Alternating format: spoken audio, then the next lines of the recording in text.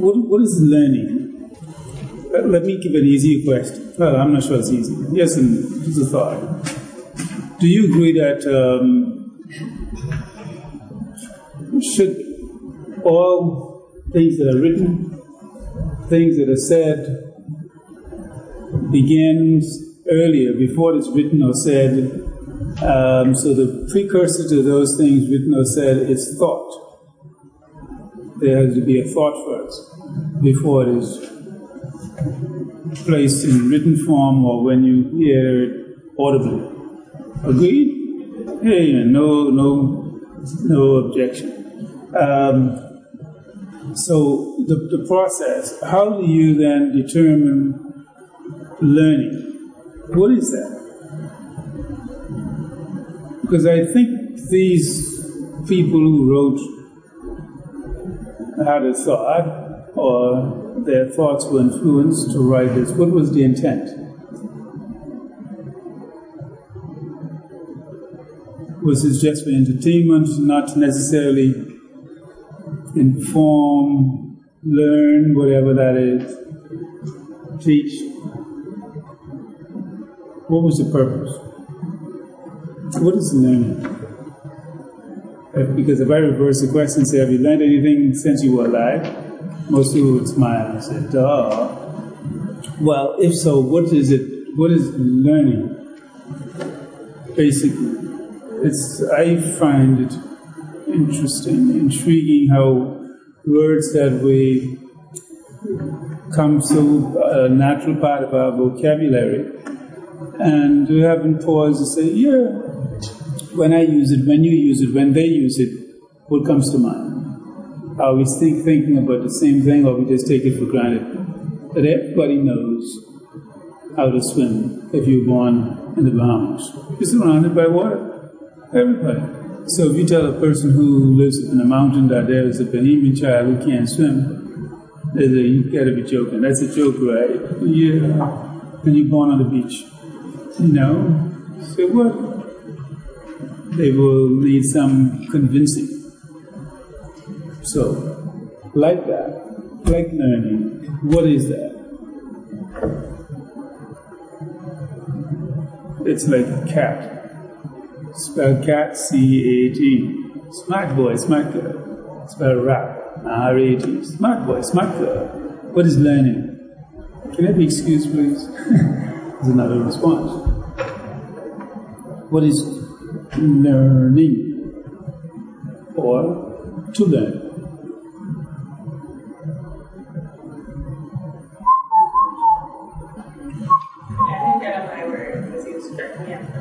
What? That's a methodology. Choose wisely. Anything you say can. Shall be. Learn. What is that? Have you gotten one recently? Receiving enough information. Enough. See? So as to apply it. Enough. So if you have not received enough, you will not be able to apply. So the end product then, if you receive it but you don't apply it, you haven't learned anything.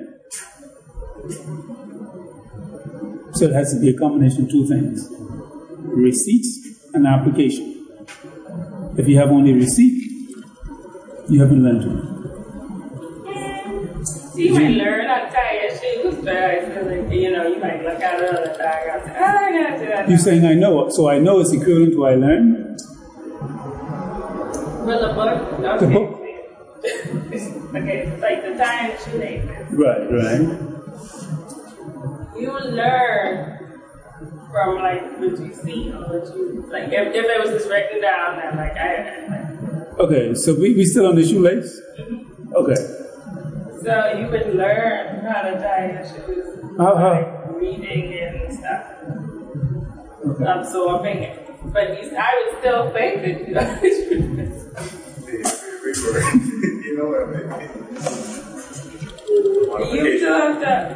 Modification. It's the process. I like process of obtaining information for content.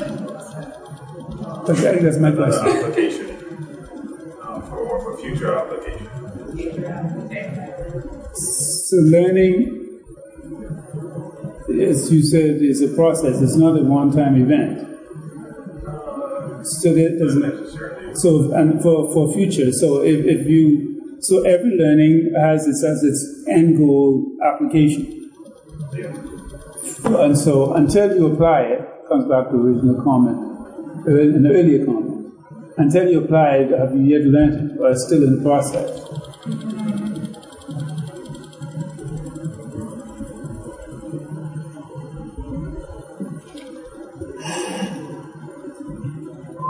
But see, you can learn things that you don't have to apply, you know. Like you might learn something about somebody, like the tree. I might learn that, oh, that's an apple. I don't know. But like, oh, that's an apple tree. It grows apples, but I have nothing to do with it. I just know that it's an apple tree. I learned that.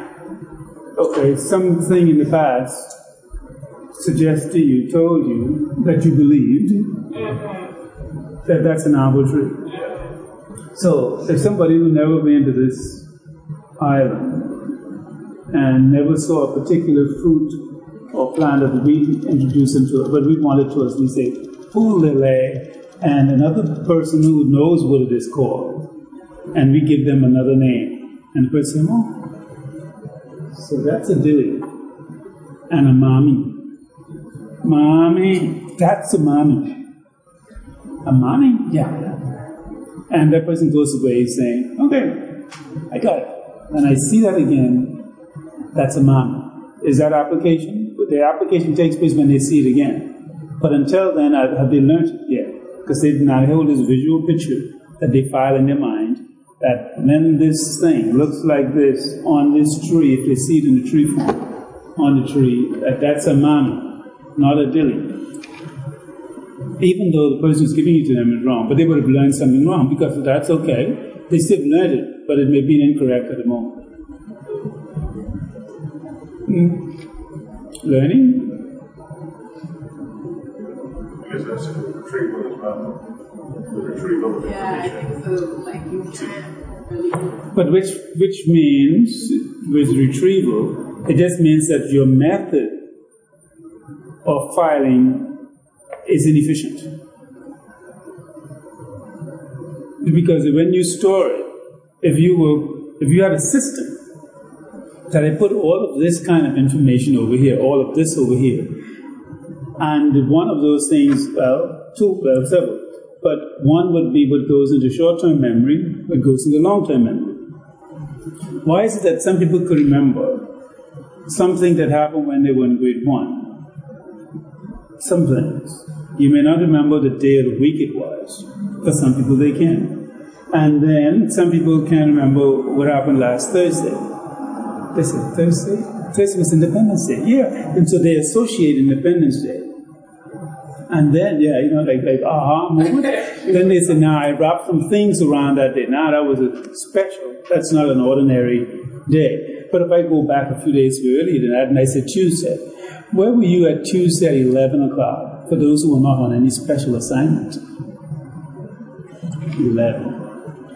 Between 11 and 12, what were you doing? Sitting in the bank. I know. What did you eat last Tuesday for breakfast? I don't normally eat on Tuesday. So that's an easy answer. But you have to think more. You say, because I don't remember that, because that's just ordinary. So that goes in short term. It's just for the moment. And it happens so routinely, I don't have to file it. I don't have to remember that. But those things that affect you deeper, like an emotional event, you would always record that. And not only that, but you probably keep going back to the same place looking for it, which was retrieval.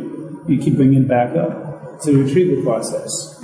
And it helps, because then you say, okay, I know how to get to that, even though there might be a lot of stuff in this bank, in memory bank, but since I've been going to this file always, I'm going there, I can easily pick it up and put it back on the desktop and display it. When we come to the book of Ephesians, which is our new focus, what do you know already about the book of the letter, the book? Let's do this. Let's talk about, do you agree that the Ephesians must live in a place called what? Effie? No emphasis. No, you saw it. You said, oh, like you just saw it. Okay, let's check into verbal cues. So, Ephesus, what do you know about this place? Do you think that's even relevant? Do you think that helps to get a sense of who these people, when they just read and say, there are some people called Bohemians, and then just read it and keep going. But nobody has skipped that. What is these, who are they? Where are they from? What is it like to get a more in-depth understanding of the culture, or at least the geography of the place? What was going on at that time? Is that even relevant? Do you agree that every subject, I'll put it this way, every language has its own, peculiarities, and then there are some similarities. Every subject, language, every doctor speak another, let him speak, meaning that there's some codes or language that they say that there's some things unique to medicine, let me put it that way. There's some words that they might use every week in medicine that me, or I as a teacher, I would probably never use in a week, or good morning, or in a month, or probably in a year. But they're using it every week because of what it is they do. That's possible. There's some words for people who might be in the financial sector that they might use very regularly. And because that's not where we might be, we may not use those words as often. Is that possible? Therefore, they might be more fluent. They can recall because they're using that more often. So there's always some tools, language, some peculiarities based on what it is you are focusing on. So when we look at let me try. What language do you think they spoke in Ephesus? The Ephesians. Wow. Ephesianism.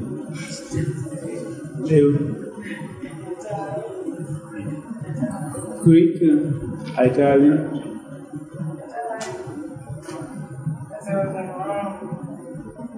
Wait, what? Do you need to consult? My bad. All right. Never mind. Withdraw? Okay. Paul is writing to these people at Ephesus. Let me just see whether or not these people are Christians. Paul is an apostle of Jesus Christ by the will of God to the saints who are at Ephesus and who are faithful in Jesus Christ. So that's clear right up front. Paul is the author, writing to a targeted audience, the Ephesians, and these are the saints at Ephesus who are in Christ. Faithful people, I'm told. Where is that on a map? How close is that to the sea? Wow, let me say it another way. It is close to a sea. Name the sea that is closest to Ephesus. Is it South Beach or Monarchy? Huh? What are you? Red Sea. Dead. You're dead wrong. Red, dead.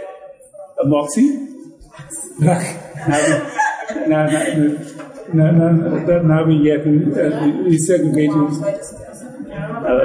We prejudice, we go in black. Black Sea, Red Sea, Conky Joe Sea, White Sea. That's the first sea you came to. Yeah. I even noticed in Philippines. Look carefully before you insist that's your final answer. That's a question, right? Yeah, because I'm guessing. I want a mouth feed. So doesn't go with a mouth. Yes. You're handicapped. The AENC. The Hoogie? AEN. I would prefer to say AG. AG. AG. And that's how I would find that mind. That's just me. That's your AENC was close. Close, yeah, close. A. The agency. Okay. So this is where this place is. Now, what do you know about the place? Anything else about the place? Ephesians 15. Yeah. Oh, go ahead. Since it's a about the location or about the city?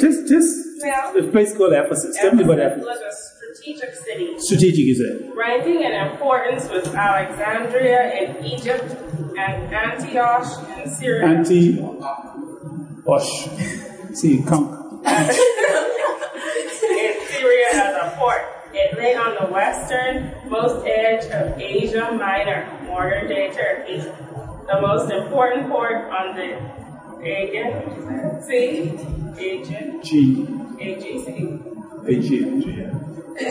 on the main route from Rome to the east.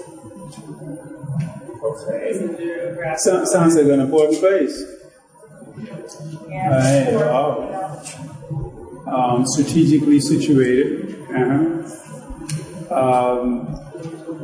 I'm told they had a place there where people can gather for having like sports center, little stadium, little theater, guess how many, what was the size capacity of their theater? You know, they're outdoor, they have no covered dome, but this is like they're equivalent to their stadium. And they have no loudspeaker, by the way. Just how cool they were.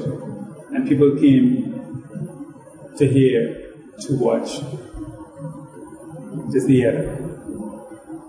That's cool. But it was big. Bigger than big. What do you think the size was?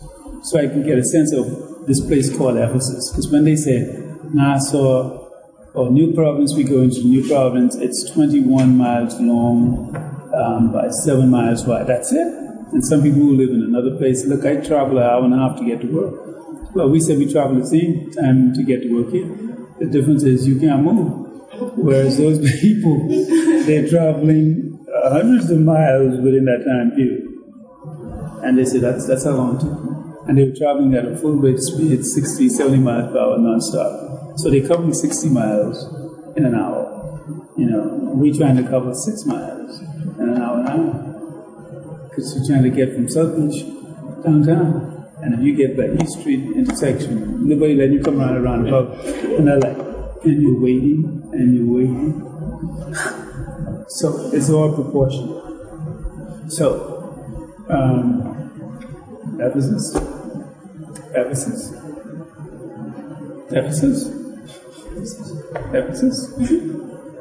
Size, importance, big, more than 10,000. Visualize that. People sitting there. From the document I read, it's more than 30,000 seating. That's pretty big. It tells you then, what do you think about the population? You think the total population in the city, because it is not the country of Ephesus, the city of Ephesus. So it was a pretty busy, well-populated place.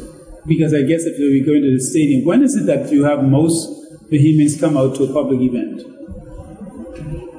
Junkanoo? I mean, what event? But and that's when they're moving it, but there's no one place where they're seated. Our stadium, I don't know, what's the capacity for the stadium, the new stadium? How much? 100. I was going to say how many thousands, but we're less than 2,000. So, if that is full to capacity. So how many hundreds can be seated comfortably? Because you can't sit two in a chair because they're a singular design. One body or part at a time. Exactly. All 1,500 of them. Yeah. So the largest crowd we normally have, would you say that like our national event, the Independence and the ecumenical cultural show service, which will come out after that? If you come for the cultural, there's a little church service and say, hey, let me get these people singing and talking about God. Let me get to the other part there, talk about culture. I want to see the dance and the show. And then the crowds become like quicker. More people show up after that first hour or so. But would you say at a glance that that's probably where they're in one place and they're not moving too much? It's probably, and even then, that place you'll be sitting now on the grass. Because you're limited as to where you can sit in terms of seating, because it's designed to house that number of people. So people around the periphery, standing, sitting. But 50,000 people, it's most likely that if you had 50,000 people sitting there, I guess there's still people in the city who didn't show up. But for 50,000 to come to one place to hear whatever's going down, that's an amazing place. So in Ephesus, there were some Christians in that. Paul is writing to them. Anything else about your geography? We know it's near the sea. I think if it's even near the sea, if you're looking at it, does your map have a scale to it that shows you about mile? How far is it from the Aegean Sea? It's the only thing at the bottom. I would say 300. 300 what? km? km. 300 mi. That sounds like miles. And km does not mean kill the monkey.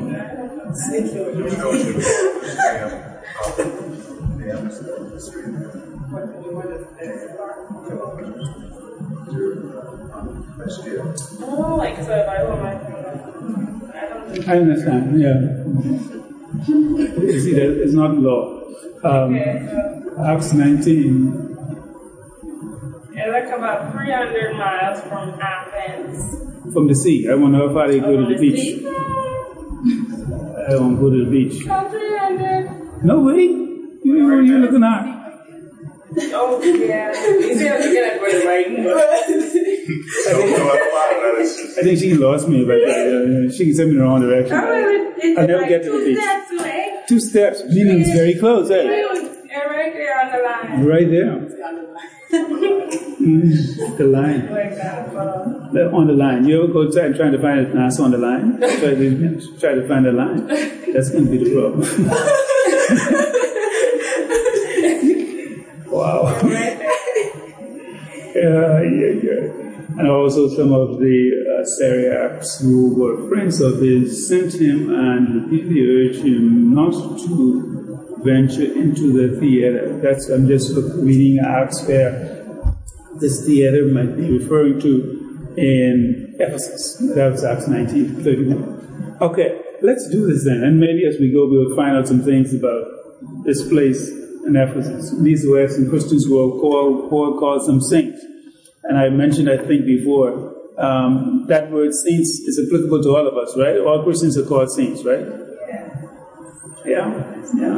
And in some circles, you have to almost be dead first before you can be called a saint, before you are sanctified. Well, Paul says grace to you. That's a nice greeting. Grace to you and peace from God our Father and the Lord Jesus Christ. So he sends 2 blessings from 2 persons. Yeah?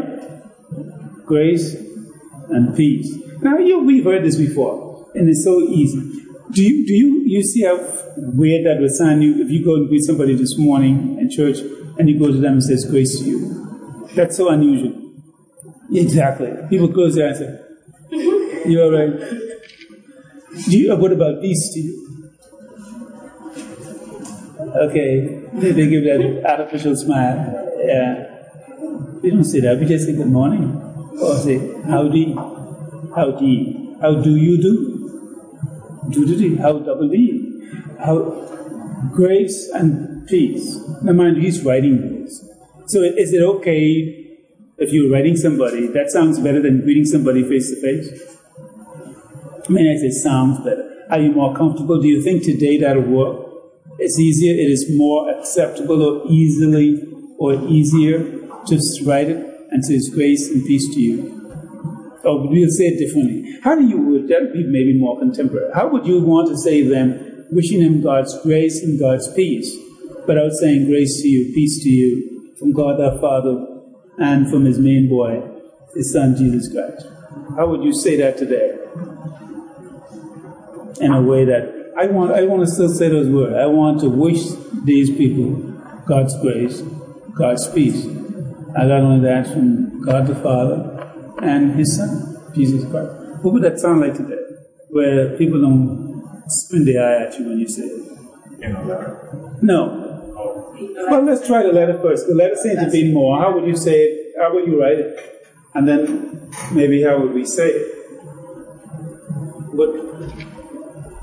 Where it's more contemporary. Say it where I come from the bush I could understand. Yeah, but you're not going to use the word itself, grace and peace. I want you to use the word itself. Yeah. But, okay, I might say, the grace and peace of our Lord, God and Jesus Christ, our Savior, be with you. But that is probably heavily influenced from this, because we've heard this for so long. So, for me, it may not seem strange to write it, but to say it, it's different. It's different. Because to hearing yourself say it, you say, well, you really talking about it? Well, you must be one of them. Who's one of them? You know, grace and peace. And so it almost seems like it's out of vogue. It's not current. It's outdated. We shouldn't be going around talking about no grace. See, during fellowship time today, he says, just go and meet somebody you haven't met. And just go there and says, like Paul would have met these people, and he hugged them and says, grace and peace of the Lord be with you. From the Lord Jesus Christ. Yeah, Annie Daddy, grace and peace be with you. Amen.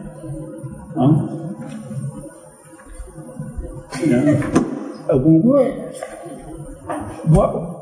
But let's maybe we use another word. When we wish someone God's peace, what are we really wishing them?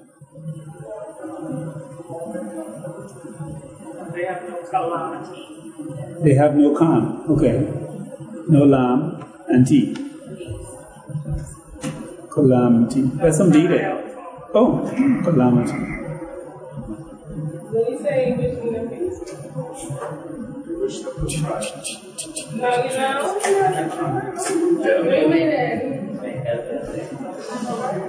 Comfort. Okay. Because I guess if comfort is there, peace should be present, right? Because I'm trying to find synonyms so I can associate. So that's how my head, that's how they cut my hair when I went about. So when I hear something, I am trying to find something that is an association. So if I want to wish someone peace, God's peace, I wish you God's peace. May God's peace be with you. That's so weird. I thank them, but that's so weird. Do you hear how they talk? They talk funny. What is that?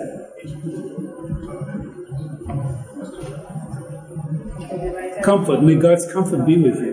Because comfort, if God's comfort is there, you would assume that you have God's peace. Or is it possible to have God's comfort but you have no peace? Now that's an eyebrow raiser. Exactly.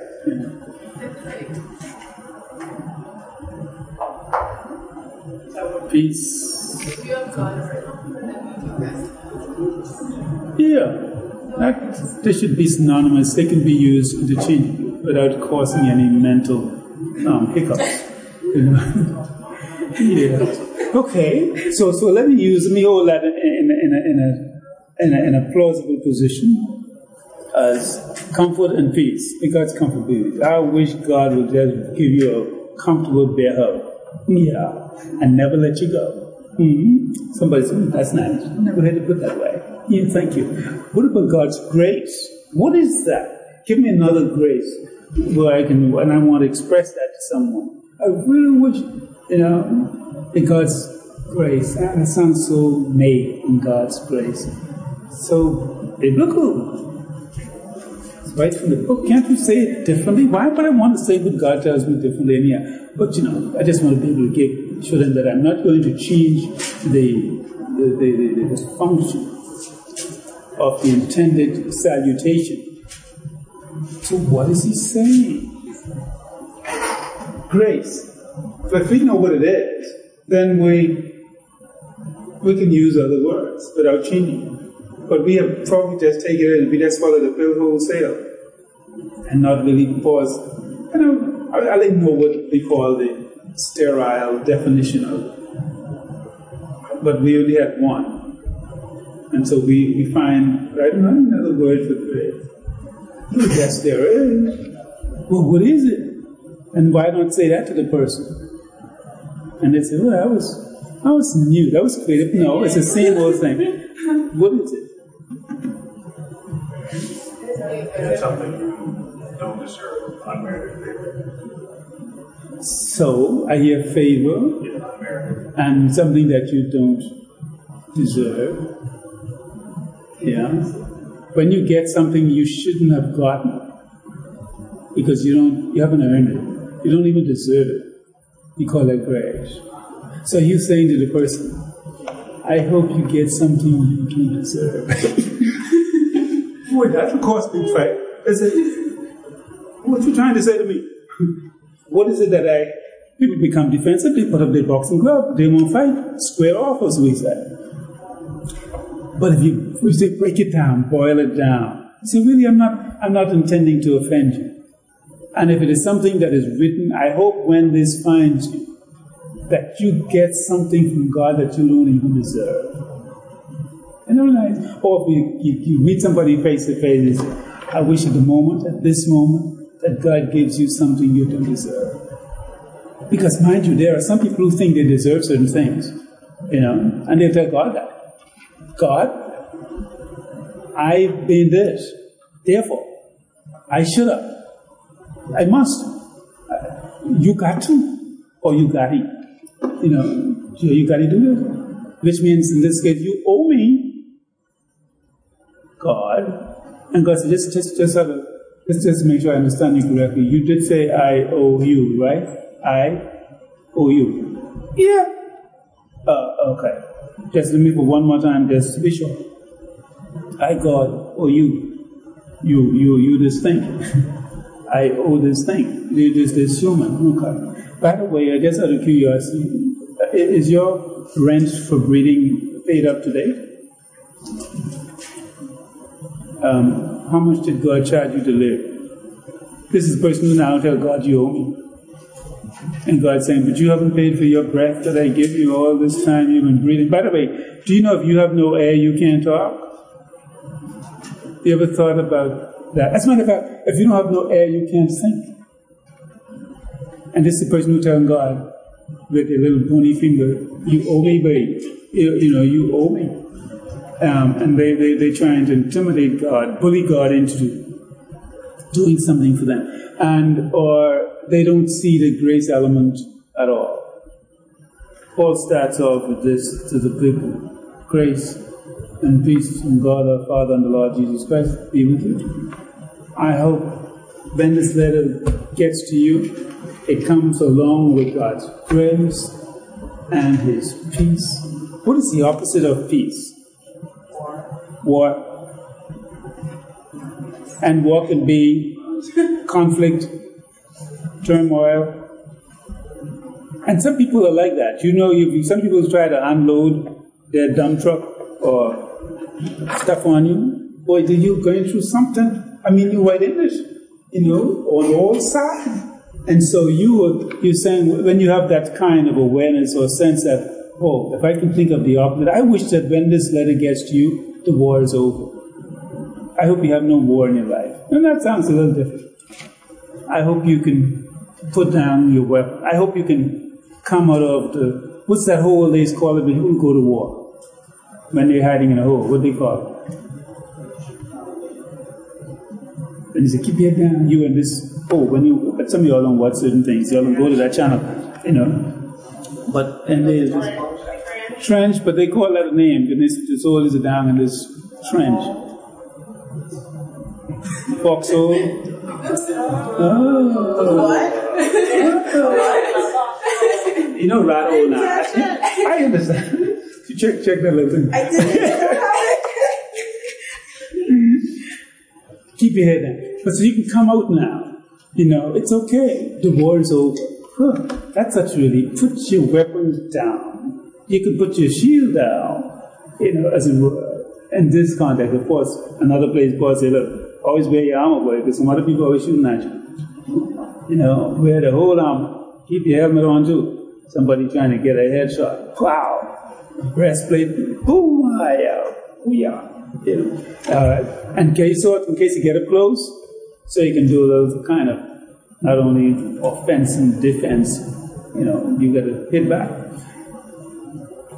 If you get a sense then of what peace is like on the opposite, then you know how to treat the person. Because when you see the person, you're thinking, boy, everybody are looking at, they're going through their private little war. They're here, they tell you talking, but they're fighting, they're just ducking. They came here today and will be in the service just to duck the war. As soon as they get out of there in the parking lot, the war starts again. And if you can hear them, that's the Gaza Strip out there. You know, things dropping on people. Exactly. So if you think of what would be the opposite of grace, boy, that's scary. But what do you think of the opposite of grace? What would that look like? Yeah, I'd be dead. I mean, like, because you got to see this person, and even though they may not realize it, every moment that they are alive is an expression of grace. Every moment. But now, because they've always, nothing they would say, I feel good, I wasn't sick, they assume that they are entitled to that. It's only when, and so grace, for example, is taken for granted, they don't appreciate it. Because they think, why should I? You know, I ain't do nobody nothing, so why they gonna break in my car? I never break nobody's car.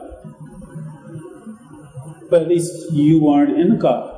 They didn't break into your head, you know, so that's grace.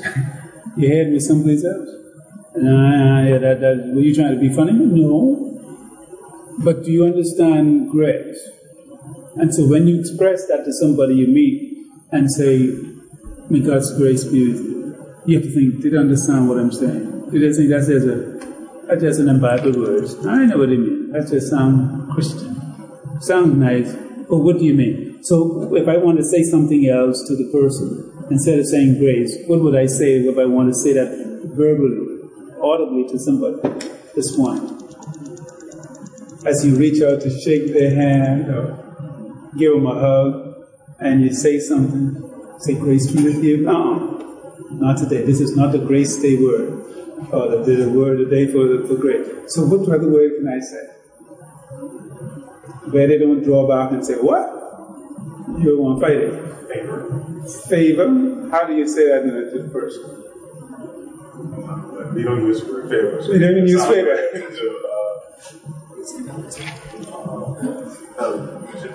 Some of us don't use favor. Favor, rain, and fun. And some people, the first thing they hear rain, they can take the umbrella off, you know? They take the umbrella. They say, that kind of rain, I won't get wet. We want it, we like it, but we don't want it sound, but when we hear it, we react to it like, it's weird. Nobody says that these days. Where are you from? Oh, you want them holier than thou, very arrogant. Yeah. Well, I don't want to be around you, you're so snobbish. Wow. Seems like you can't please, but you want to convey this. Paul is right at the beginning in this verse, is saying that he identifies who he was or is, and he says, Paul is me now, an apostle of Jesus Christ. And we talked about that. We don't want to take nothing for granted. We know Paul. What was Paul's other name? There, he was a rapper, right? That's why he stick with those rapping, Saul and Paul. Yeah. And an apostle? An apostle is who? What's by definition? What's the apostle is anybody who says the Lord, what? Come on, people. What's an apostle? That's right, it's 1, 2, 3 words down the road. An apostle. Faithful for Be careful now, because when you say it and how you say it, I'm going to I'm going to come back and apply it. It's a person who was sent forth to share the gospel, but who is also seeing the risen Christ. Yeah, that's what has to do that. Is it still current? Yeah. At college? Post-college? Okay. Until we get some new revelations. A person who's been commissioned, sent, but they have been personally commissioned, saying they're sending chief sending officer. And since, wait a minute. And he's given some of them, we may come across it later on in this book. I don't want to jump the gun over in Forish. Yeah. And it's over in 4:11. It says, and he gave some, but for the connection you have to go up top. But let me say 10 in there. He who descended is himself also he who ascended far above all heavens, that he might fill all things. And he, just to see he who was ascended, he gave some as apostles, and some as prophets, and some as evangelists, and some as pastors and teachers. So, apostles who no longer exist today, based on that definition, because I don't know if somebody says, I saw Jesus last night. They said you're a part. I mean, you see the risen Christ, and how the risen was nobody in his present day. Oh, no. Seen physically. So some person will tell you they had a dream last night. I was watching something. I was in and out of something yesterday afternoon, and this Apostle Raymond Wells. Yeah, he was on. And he said, when he was on his way to church that morning, the Lord told him. I don't know if you saw him, he may call him on his cell phone, but the Lord spoke to him. He had a call. And he told that to the audience. And they were saying, Amen. Apostle Raymond Wells. Direct. No drop calls. Apostle? He's slightly confused. Every member of his congregation would rally against him and say, how dare you spoke to the man of God, the apostle? Like that. Call him confused. Forgive him, for she knew not what she has done. Apostle Paul, we're going to chew on that once later on. But you have to cut a definition in terms of what it is. So that when we use the term, when you hear it used, it's amazing how people misuse words. But Paul is the apostle of Christ, Jesus, and God has approved of it because it is by the will of God that he is. And he's saying this is to the saints who are at Ephesus. Yeah. And he says to them who are faithful in Christ, grace to you and peace to you, implied, from God the Father and from the Lord Jesus Christ. Two things. Grace to you and peace to you. In other words, I bring to you God's peace. Now, normally people like to receive gifts, hey? Why not phrase it when you're saying it to people, when you greet them, put it in the form of giving a gift. You think it's more palatable? I bring you. I would like to give you the gift. This gift, if you put gift in it, does it make it more? They could swallow it easy. It's not like Buckley's. Yeah, you get a yuck. But people think you say grace and peace. That sounds so Buckley-ish. But what if you say God's comfort? And it all depends on how you say it. And if you say this favor is one word, grace, that we understand, because now people have this this concept, and when you say it loud to people, it's a little so abnormal. It's okay if you're singing it, or if you're reading it directly from Scripture. But when you want to talk to me directly, don't try that. What are you trying to say? By grace. I wish you, may God's grace be with you. Amen. Amen. Really? You know what would be interesting? How about a little experiment? If you say to somebody today, you already get the guts, according to the non-intestines here, to do that thing, to go to somebody and use those phrases today and just watch the reaction. Most people, now, some would be silent, most would probably. What the feedback would be, what would their facial expression be? That's where the answer is going to come. You got to be looking at them. You can't be saying, like, if you call somebody and say, grace and peace, that sounds so long. Because normally you have to say, hi, one word, bye, next word, ciao, or morning, and that's it. And see, shake hand does not require to say that. And a smile. Talking. We don't talk now. It's not spiritual. But imagine you had the guts, to say that to somebody. Even if you say it differently in terms of just one word. With God's grace. It's easy to say God bless you, right? That sounds easier. May God bless you. God bless you today. May God's grace be with you today. That sounds too long.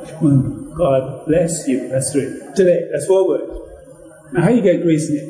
May God's grace be. Oh no, that's already class 4, and I need to do 4. I can't do that. That's taking too long. I need to stay that person be looking at them when I say that. That's long. May God's peace. Oh, why not start? Grace be with you. And then they say, who's grace? Well, I ain't getting on to give. So this is important grace. God's grace. God's grace be with you. May God's peace be with you. May the peace of God be with you. You could stretch out to make that 10 words if you wish. But you said, what was the people's reaction? Would somebody say, what did you say? Did you have to repeat? And then you say, I've lost all my confidence. They have me to say that again. You are old. Old people will say that maybe. Young people, oh my, you really got it bad. You need to go to the hospital. You got it. Yes, you have been infected. Terrible. May God's grace and His peace be with you from God the Father and our Lord Jesus Christ. Amen. Let me close in prayer. Father, thank you again for the opportunity. Thank you for your words. Thank you for as we begin this process of looking at what Paul, the apostle, had to say to the saints at Ephesus. We pray that we would come with open minds, and we pray that your Holy Spirit will so direct our thoughts and impact our spirit, so that we live in the truth of those new discoveries that we believe that you will take us on. And we pray that you'll be pleased in the process. And now as we leave here to fellowship and to serve you corporately, the larger body of Christ, we pray again that our worship would be acceptable to you. We ask these things with thanksgiving in Jesus' name. Amen.